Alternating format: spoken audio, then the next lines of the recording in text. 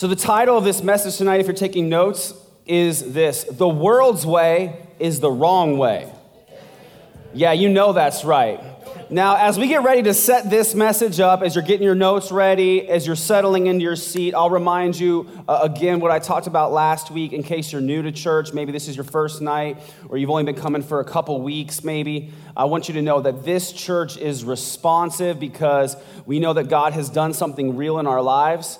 The Spirit of God is alive in us as followers of Jesus, and so this church is alive, and you might notice it feels alive because we believe that when the Word of God is being preached to us, that we can respond to it, we can respond and affirm what God is saying to our hearts. So you'll hear the people in this room saying things like, amen, come on, that's good, preach that,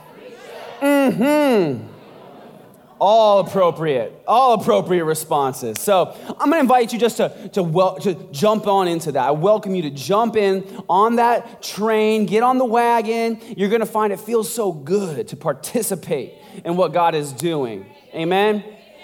All right, you're off to a good start. Now, this message is going to be unusually intense because our passage that we're studying tonight is intense. That's all right. We embrace intense moments in Scripture because when God convicts us through His Word, it allows us to change and become more like Jesus, and that ultimately leads to our blessing. So we don't run away from intense moments of confrontation, especially when it comes from the Word of God, when it comes for our benefit, because God loves us, all right? So we can be responsive and say amen even in an intense moment. Amen? All right, good. All right, here we go. James chapter 4, verses 1 through 10. We'll start with verses 1 through 3. It says this: What is causing the quarrels and fights among you? Don't they come from the evil desires at war within you? You want what you don't have, so you scheme and kill to get it. You are jealous of what others have, but you can't get it, so you fight and wage war to take it away from them. Yet you don't have what you want because you don't ask God for it. And even when you ask, you don't get it because your motives are all wrong, and you want only what will give you pleasure. Now, Grandpa James, when he wrote this passage, it was to the church in Jerusalem. And people were actually fighting in the church. They were fighting and quarreling.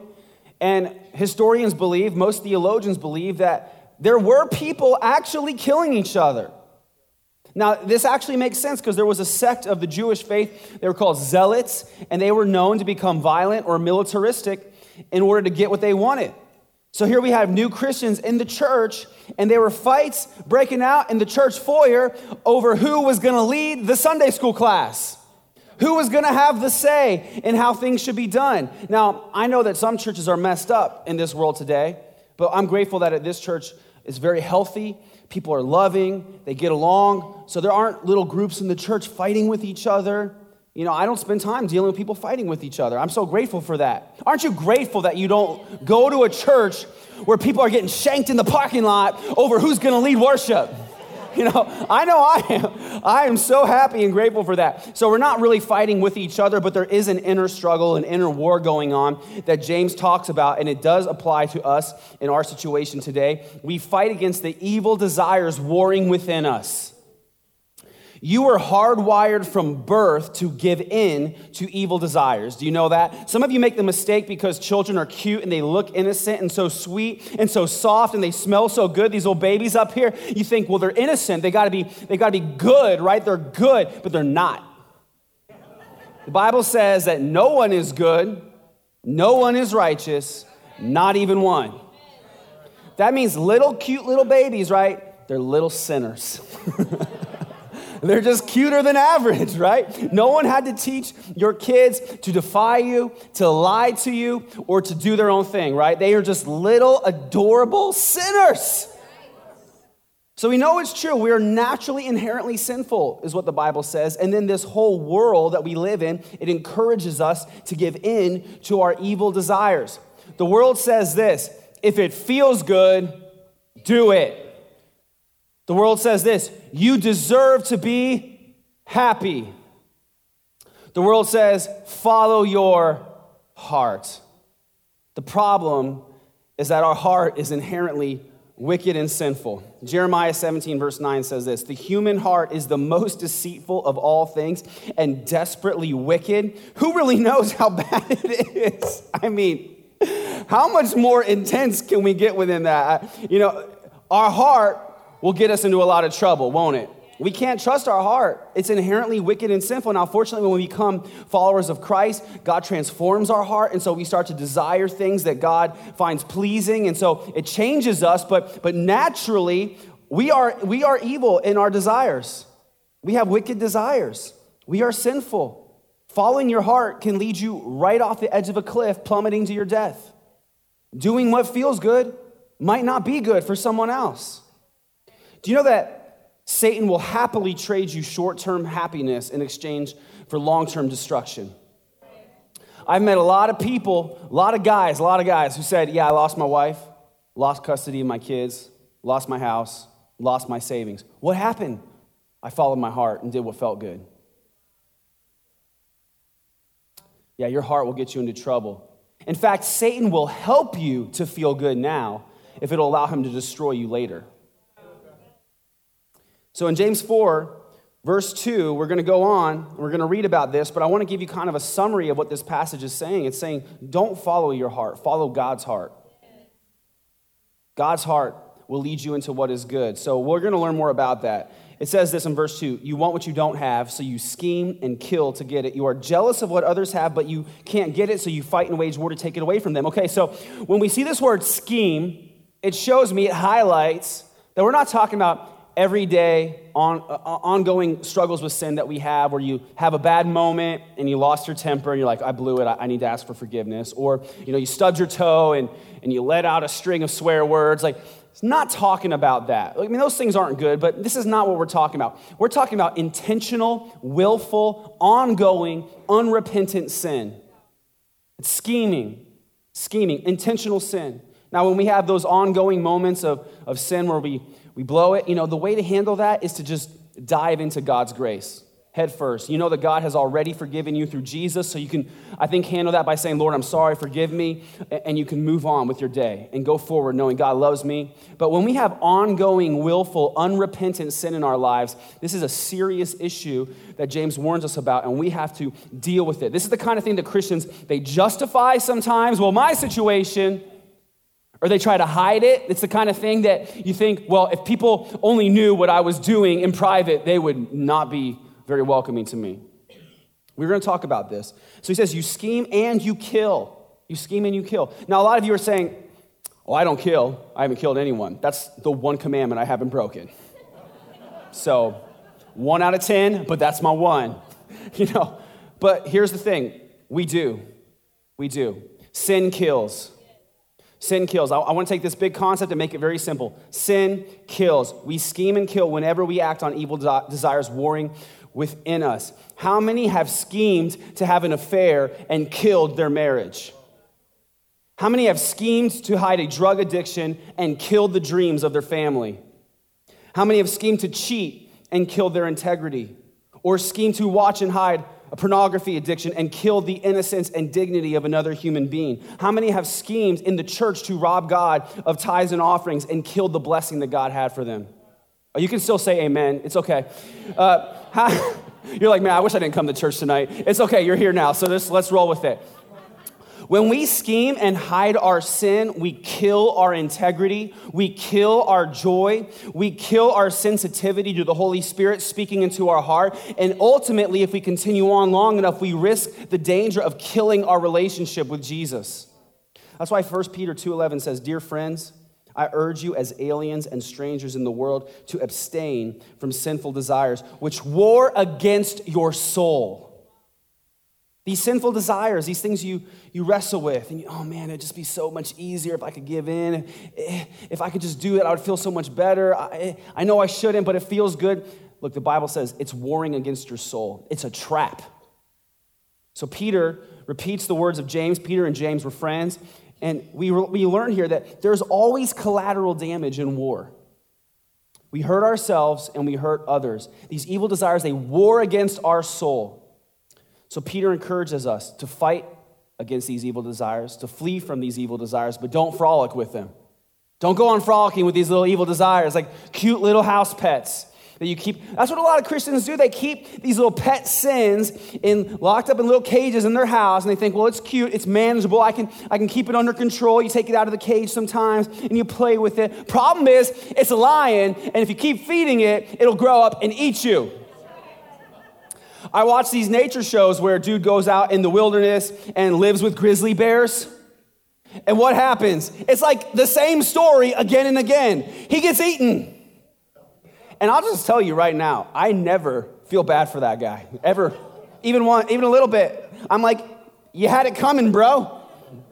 You sleep with Gary the grizzly bear, he's going to eat you. Eventually, he'll have a bad day, or he'll be hungry, and you're going to get eaten. If you keep sin around in your household, eventually it will grow to the point that it will eat someone. So we have to be on guard. James says you don't have what you want because you don't ask God for it. And even when you ask, you don't get it because your motives are all wrong. You want only what will give you pleasure. So there are things we want, but I see here in this passage there are 3 problems with how we go about trying to get the things that we want. The first problem is we don't ask. Sometimes you just don't ask. There's something that you want, something that you need, but you don't ask God. It's crazy to me how we'll need something or want something, and then it will dawn on us, oh, wait. Maybe I should ask the all-powerful creator of the universe who loves me and calls me his child. The second problem is we do ask without first asking God. Jesus taught us to pray, our Father in heaven, holy is your name, your kingdom come, your will be done.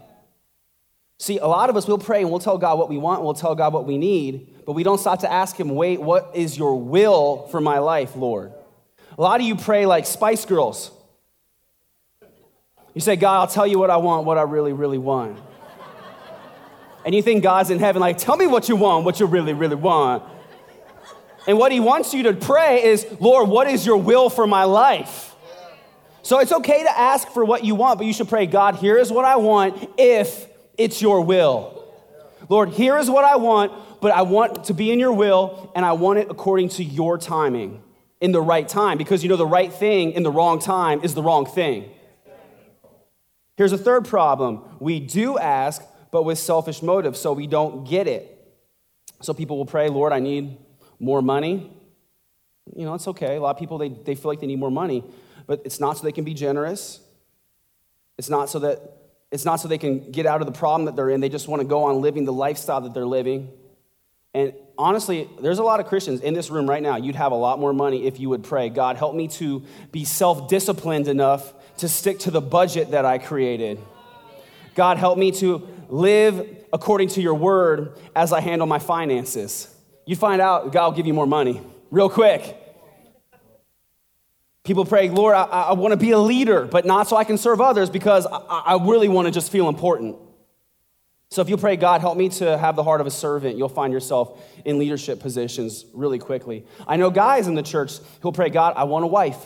Lord, I need a wife. Why? Because you want someone to sleep with. But you should pray, God, help me to become a righteous man. Because when you become a righteous man, God will then bring you the right woman. If he does it before you become a righteous man, you're just going to mess it up. Now, before all you ladies start amening too loud, I know a lot of ladies who are like, God, I need a husband. I want a husband, right?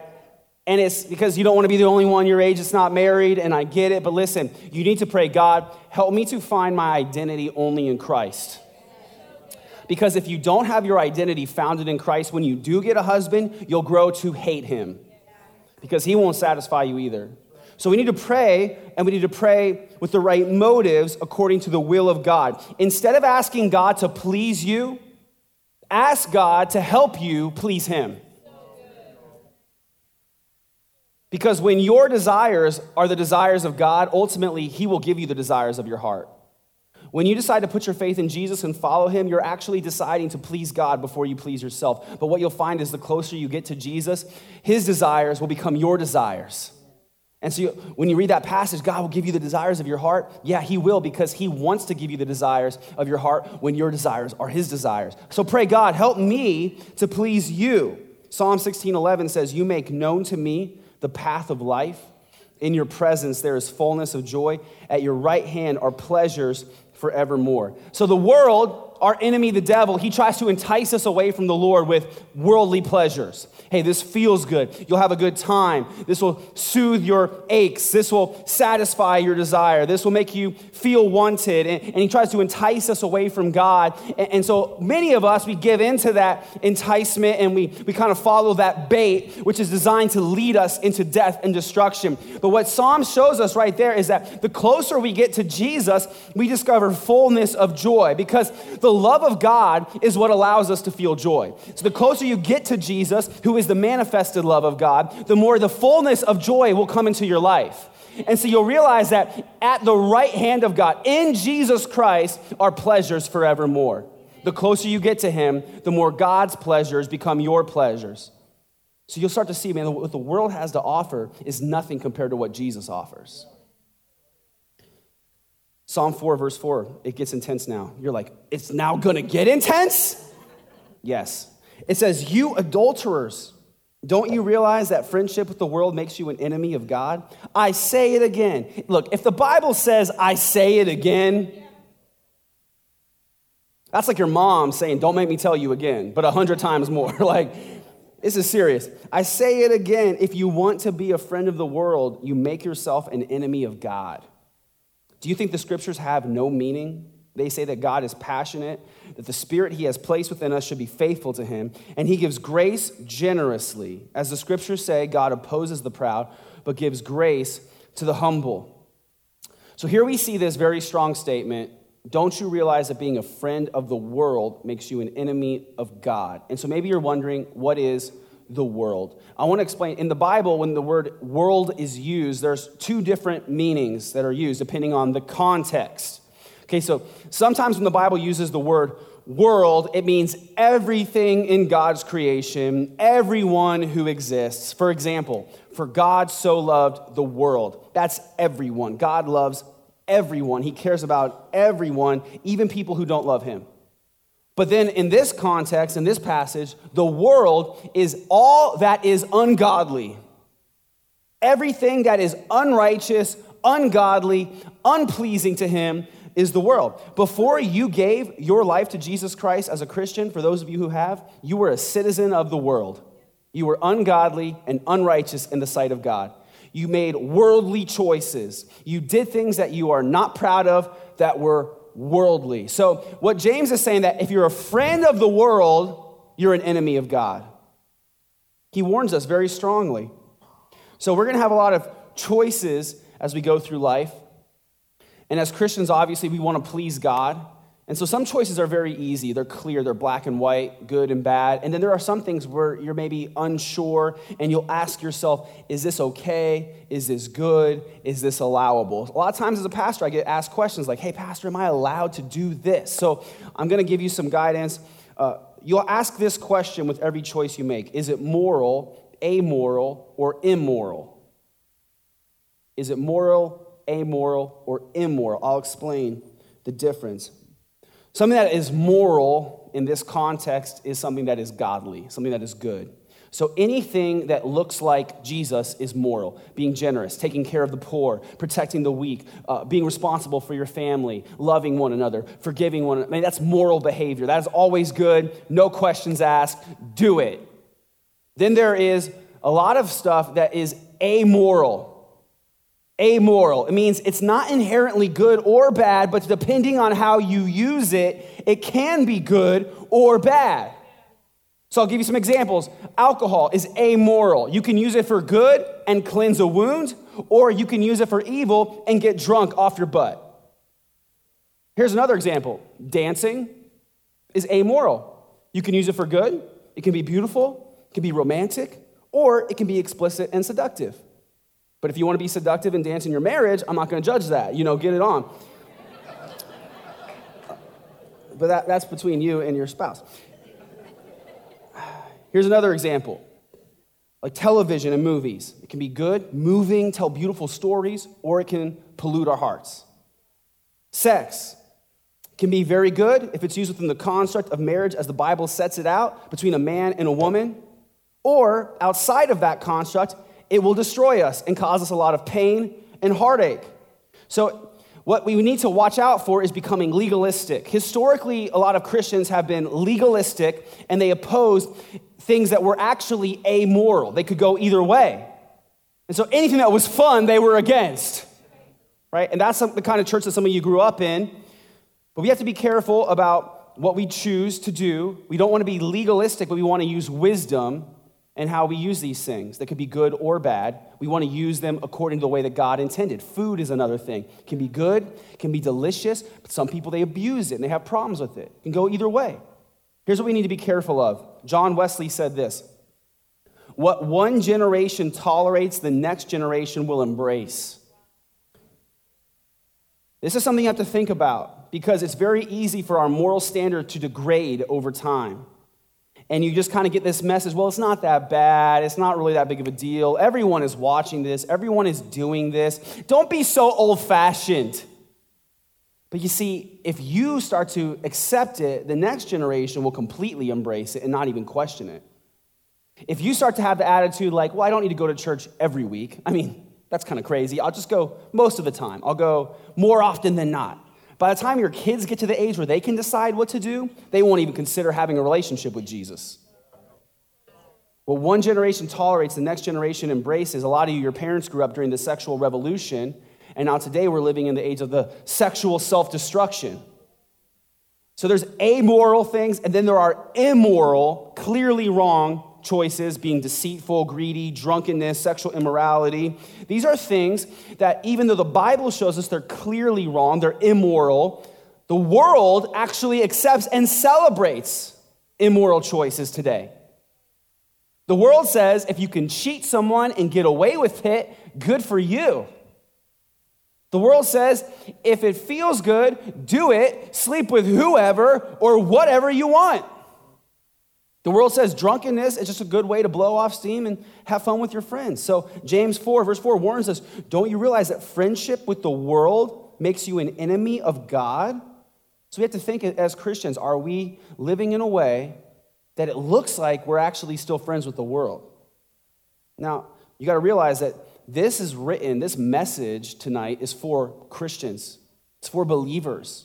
If you're not a Christian and you're here tonight, this isn't for you, really. Your message is this: accept Jesus and ask for the forgiveness of your sins. This message is talking to Christians who are living in unrepentant, ongoing, willful, and deliberate sin. James is saying, you look like the people who love the world. So some Christians, I think you do love Jesus sincerely with your heart, but then there are certain areas of your life that you refuse to surrender to God. So you'll say, I know what the Bible says, but, and then you have justifications. I know what the Bible says, but I can't give this up and be happy. I mean, come on. If I don't go out and party with my friends, they'll think I'm weird, and then I won't have any friends. So, we'll get drunk, but we'll have a designated driver. It's not that big of a deal. Everybody does it. I know what the Bible says, but I will not become financially generous because I don't really trust churches, and God knows I don't have enough, and someday when I have more, then I'll do it. This is worldly thinking. This is how the world thinks.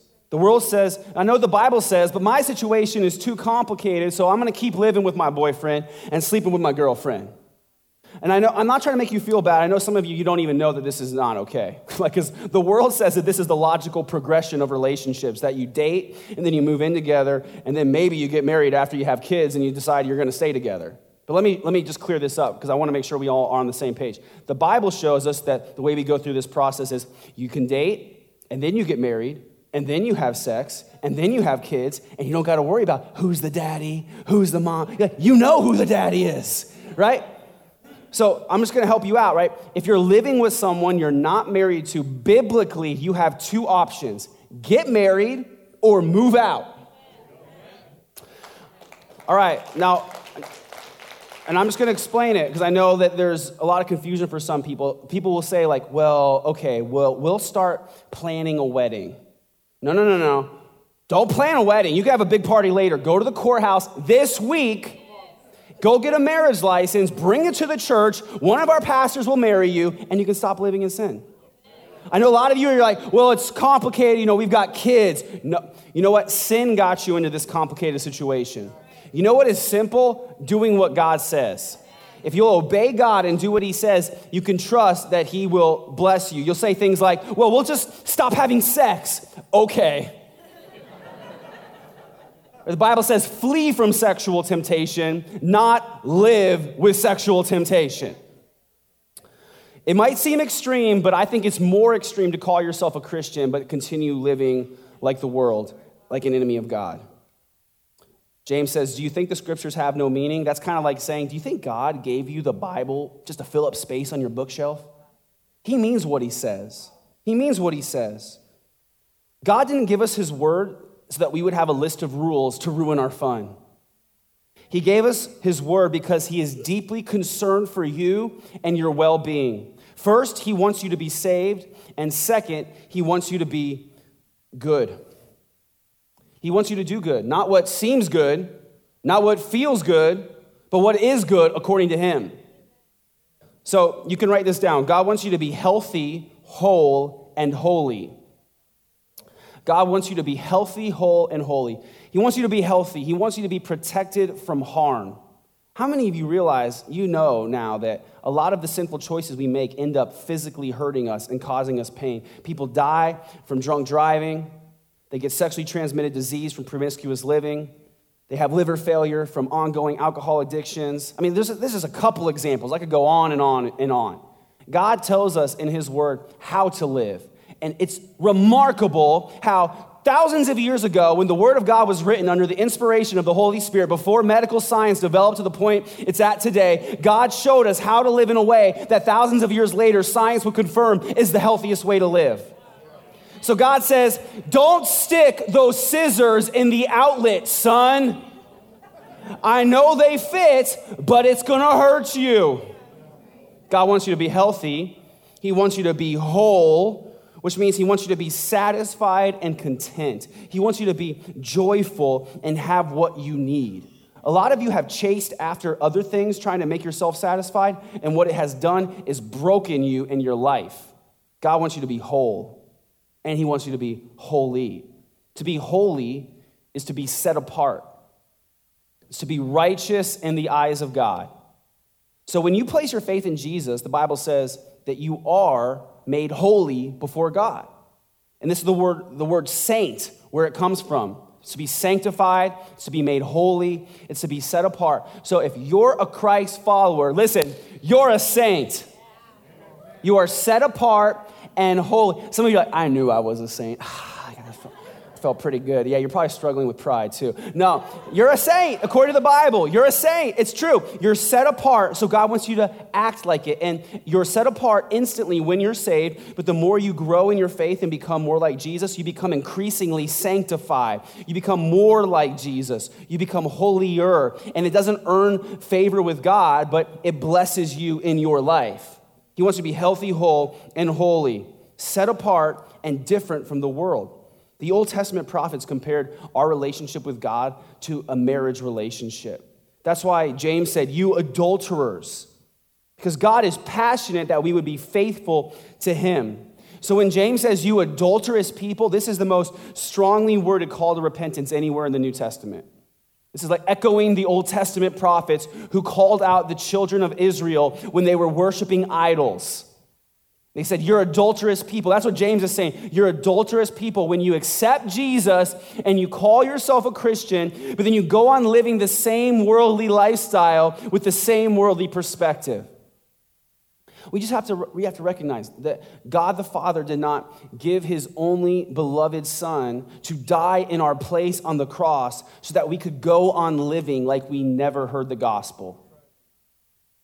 Jesus died in our place to pay the price for our sins. So let's think about that. Our sins killed Jesus. So if we go on living in willful sin like it's no big deal, we're acting like the death of Jesus was no big deal. And if that idea doesn't bother you, then you're probably not a Christian. I'll just propose to you, may you possibly not be saved. Like, I don't know. I can't see into your heart. I can't judge your heart. That's between you and God. God judges our hearts, but I would propose that if you don't feel bothered by ongoing, willful, unrepentant sin that grieves the heart of God, it might be the sign that there's a problem. This message is for Christians. It's for believers. And I want you to understand that the world's way is the wrong way. And this week there were 6 specific areas that I felt that the Holy Spirit impressed upon me to mention and highlight for our church. And I don't know what your issues are. I didn't hack into your email account, okay? None of your all's wives called me this week and asked you to slip you into my sermon anywhere. But God knows what we're dealing with, and so I want to mention these 6 specific areas. First is pornography. In our nation, there are many men who are struggling and wrestling with an ongoing addiction to pornography. It's so readily available and easily accessible that many men struggle with it more so than ever before, and women struggle with this as well. Pornography is wrong, and you know it's wrong in your spirit, so I don't have to convince you that it's wrong, but it will hurt you. It rewires your brain and the pathways of pleasure in your brain. It makes it impossible to have a fulfilling sexual relationship with your spouse. So if you're struggling and trapped in bondage to pornography, God wants to set you free from that. The second is jealousy. There are people in the church who struggle with envy. They're jealous of what other people have that they don't have. And so they go out of their way. They talk bad about people who have things that they don't have. Well, she only has that because that. And they spend money they don't have to get stuff that they don't really need because they're jealous. The third is sex outside of marriage. We know that inside of the construct of marriage, sex is a gift. But outside of marriage, between a man and a woman, sex or any sexual activity is sinful. The fourth is robbing God of tithes and offerings. I'm not talking to the Christian you got saved 5 minutes ago and you're like, yo, what's a tithe? I'm talking to the person, you've heard 3 to 3 dozen sermons on tithing and giving according to the scriptures, and you refuse to submit your finances to God. And it's either out of fear because you don't trust that God will take care of you, or it's out of selfishness because you're greedy, or it's out of rebellion and you say, I know what God says, but I'm not doing that. You need to know that you're not just robbing God of what's his, you're robbing yourself of the blessing that God wants to give you. Man, you're like, I really wish I didn't come to church tonight. The fifth area is unforgiveness. Some of you have been holding someone in bondage in your heart who hurt you or hurt someone that you love, and you refuse to forgive them. You know that Jesus said, if you want your Father in heaven to forgive you, you must forgive one another, but you have not even tried to extend forgiveness. I know it's hard to forgive someone who hurts you, and it starts like this. God, I want to forgive, but I can't. I'm asking for your help. Help me to forgive. And then the last area is doubting God's goodness. This is a serious sin. And maybe something happened to you or didn't happen for you, and you've been walking around saying, yeah, God's not really good. God doesn't really love me. How could God let this happen? And here's what God says. Who are you to question my goodness? Who are you to judge me? God says, I am only good. Doubting God's goodness is a problem. So if you're going the wrong way, then turn around. That's what repentance is. It's turning away from sin. We're going to repent at the end of this message. We're going to have an opportunity to reflect and repent. Man, some of you, you're like, man, I don't really know if any of these 6 things apply to me. Okay, I'm not trying to put anything on you, but we're going to have an opportunity for reflection and repentance because God wants us to be healthy and whole and holy. Some of you feel powerless to overcome these evil desires and resist them. You might feel ashamed because of what you've struggled with. I want you to know you do not need to feel ashamed. There is no shame for believers in Jesus. We have hope through Jesus, and there's hope in this passage. There's encouragement and grace right in this passage. In the midst of this intense call to repentance, we see grace. It's said that God gives grace to the humble. He opposes the proud, the people that say, I don't have a problem, but he gives grace to the humble. So this is not a message of condemnation, but a call to repentance. And here's what it looks like, James 4:7. So it says, so humble yourselves before God, resist the devil, and he will flee from you. Come close to God, and God will come close to you. Wash your hands, you sinners. Purify your hearts, for your loyalty is divided between God and the world. Let there be tears for what you have done. Let there be sorrow and deep grief. Let there be sadness instead of laughter and gloom instead of joy. This is saying that we should feel remorseful because we know that our sin grieves the heart of God. So remorse is saying, God, your grief has become my grief. But then look, there's encouragement in verse 10. Humble yourselves before the Lord, and he will lift you up in honor. He will lift you up in honor. So your choice is to go on sinning, which is committing spiritual adultery against God, or to humble yourself and repent. And listen, it's not too late. You haven't gone too far. You haven't done anything that's too bad for God to forgive you. There is no sin that you can commit that is too big for God's grace to forgive. So we're going to talk about repentance. How do you repent? Well, this passage teaches us how to repent. First, humble yourself. Humble yourself means admit that you're wrong, admit that there's something in your life that is not right, and then say, God, I know that I need your help to overcome this evil desire. I can't do it on my own. Lord, I need your help. Second, turn away from sin. Turn away. Turn away. That means you reject the sin that you were previously embracing. That involves remorse and saying, God, I know that this sin grieves your heart. I'm turning away from sin. Turning away from sin means resist the devil and he will flee from you. Instead of saying, yeah, devil, give me some more, you say, no, I don't want to do that anymore. I'm turning away from sin. And then 3, come close to God. I turn away from sin and I go to God. I come close to God. And the Bible says that you don't have to chase after God. He's not running away from you like, you got to catch me. You got to prove yourself for a few months that you're really sorry and then I'll stop and let you catch up. No, it says come close to God and he will come close to you. The moment that you turn away from sin and come close to God, he is right there ready to embrace you and pick it right back up where he wanted to with you. So come close to God. He's not hiding from you. And then 4, be lifted up in honor. This is the step that some Christians forget. They are sorry for their sin. They feel remorse in their heart, and then they plunge themselves into depression and self-loathing. I'm so bad. God could never love me. I'm a terrible Christian. No. The Bible says, humble yourselves before the Lord, come close to God, and he will lift you up in honor. He will lift you up. There is no fall too hard that God cannot lift you up. There's no sin so great that the blood of Jesus will not cover it. If you humble yourself and you lower yourself before God in the posture of repentance, God will not just forgive you, but he will lift you up in honor. He will honor you the way that he honors Jesus because Jesus is in you. Do you understand what I'm saying? Verse 10, I love it. It said, humble yourselves before the Lord and he will lift you up in honor. So that's what we're going to do right now. We're going to do something different than what we normally do. We're going to stop now. We're going to take time to reflect and allow the Holy Spirit to speak into our lives. And I want you just to all listen to what God says to you. Maybe you're not a believer, and during this time, you need to accept Jesus and repent of your sins and ask God to become the Lord of your life.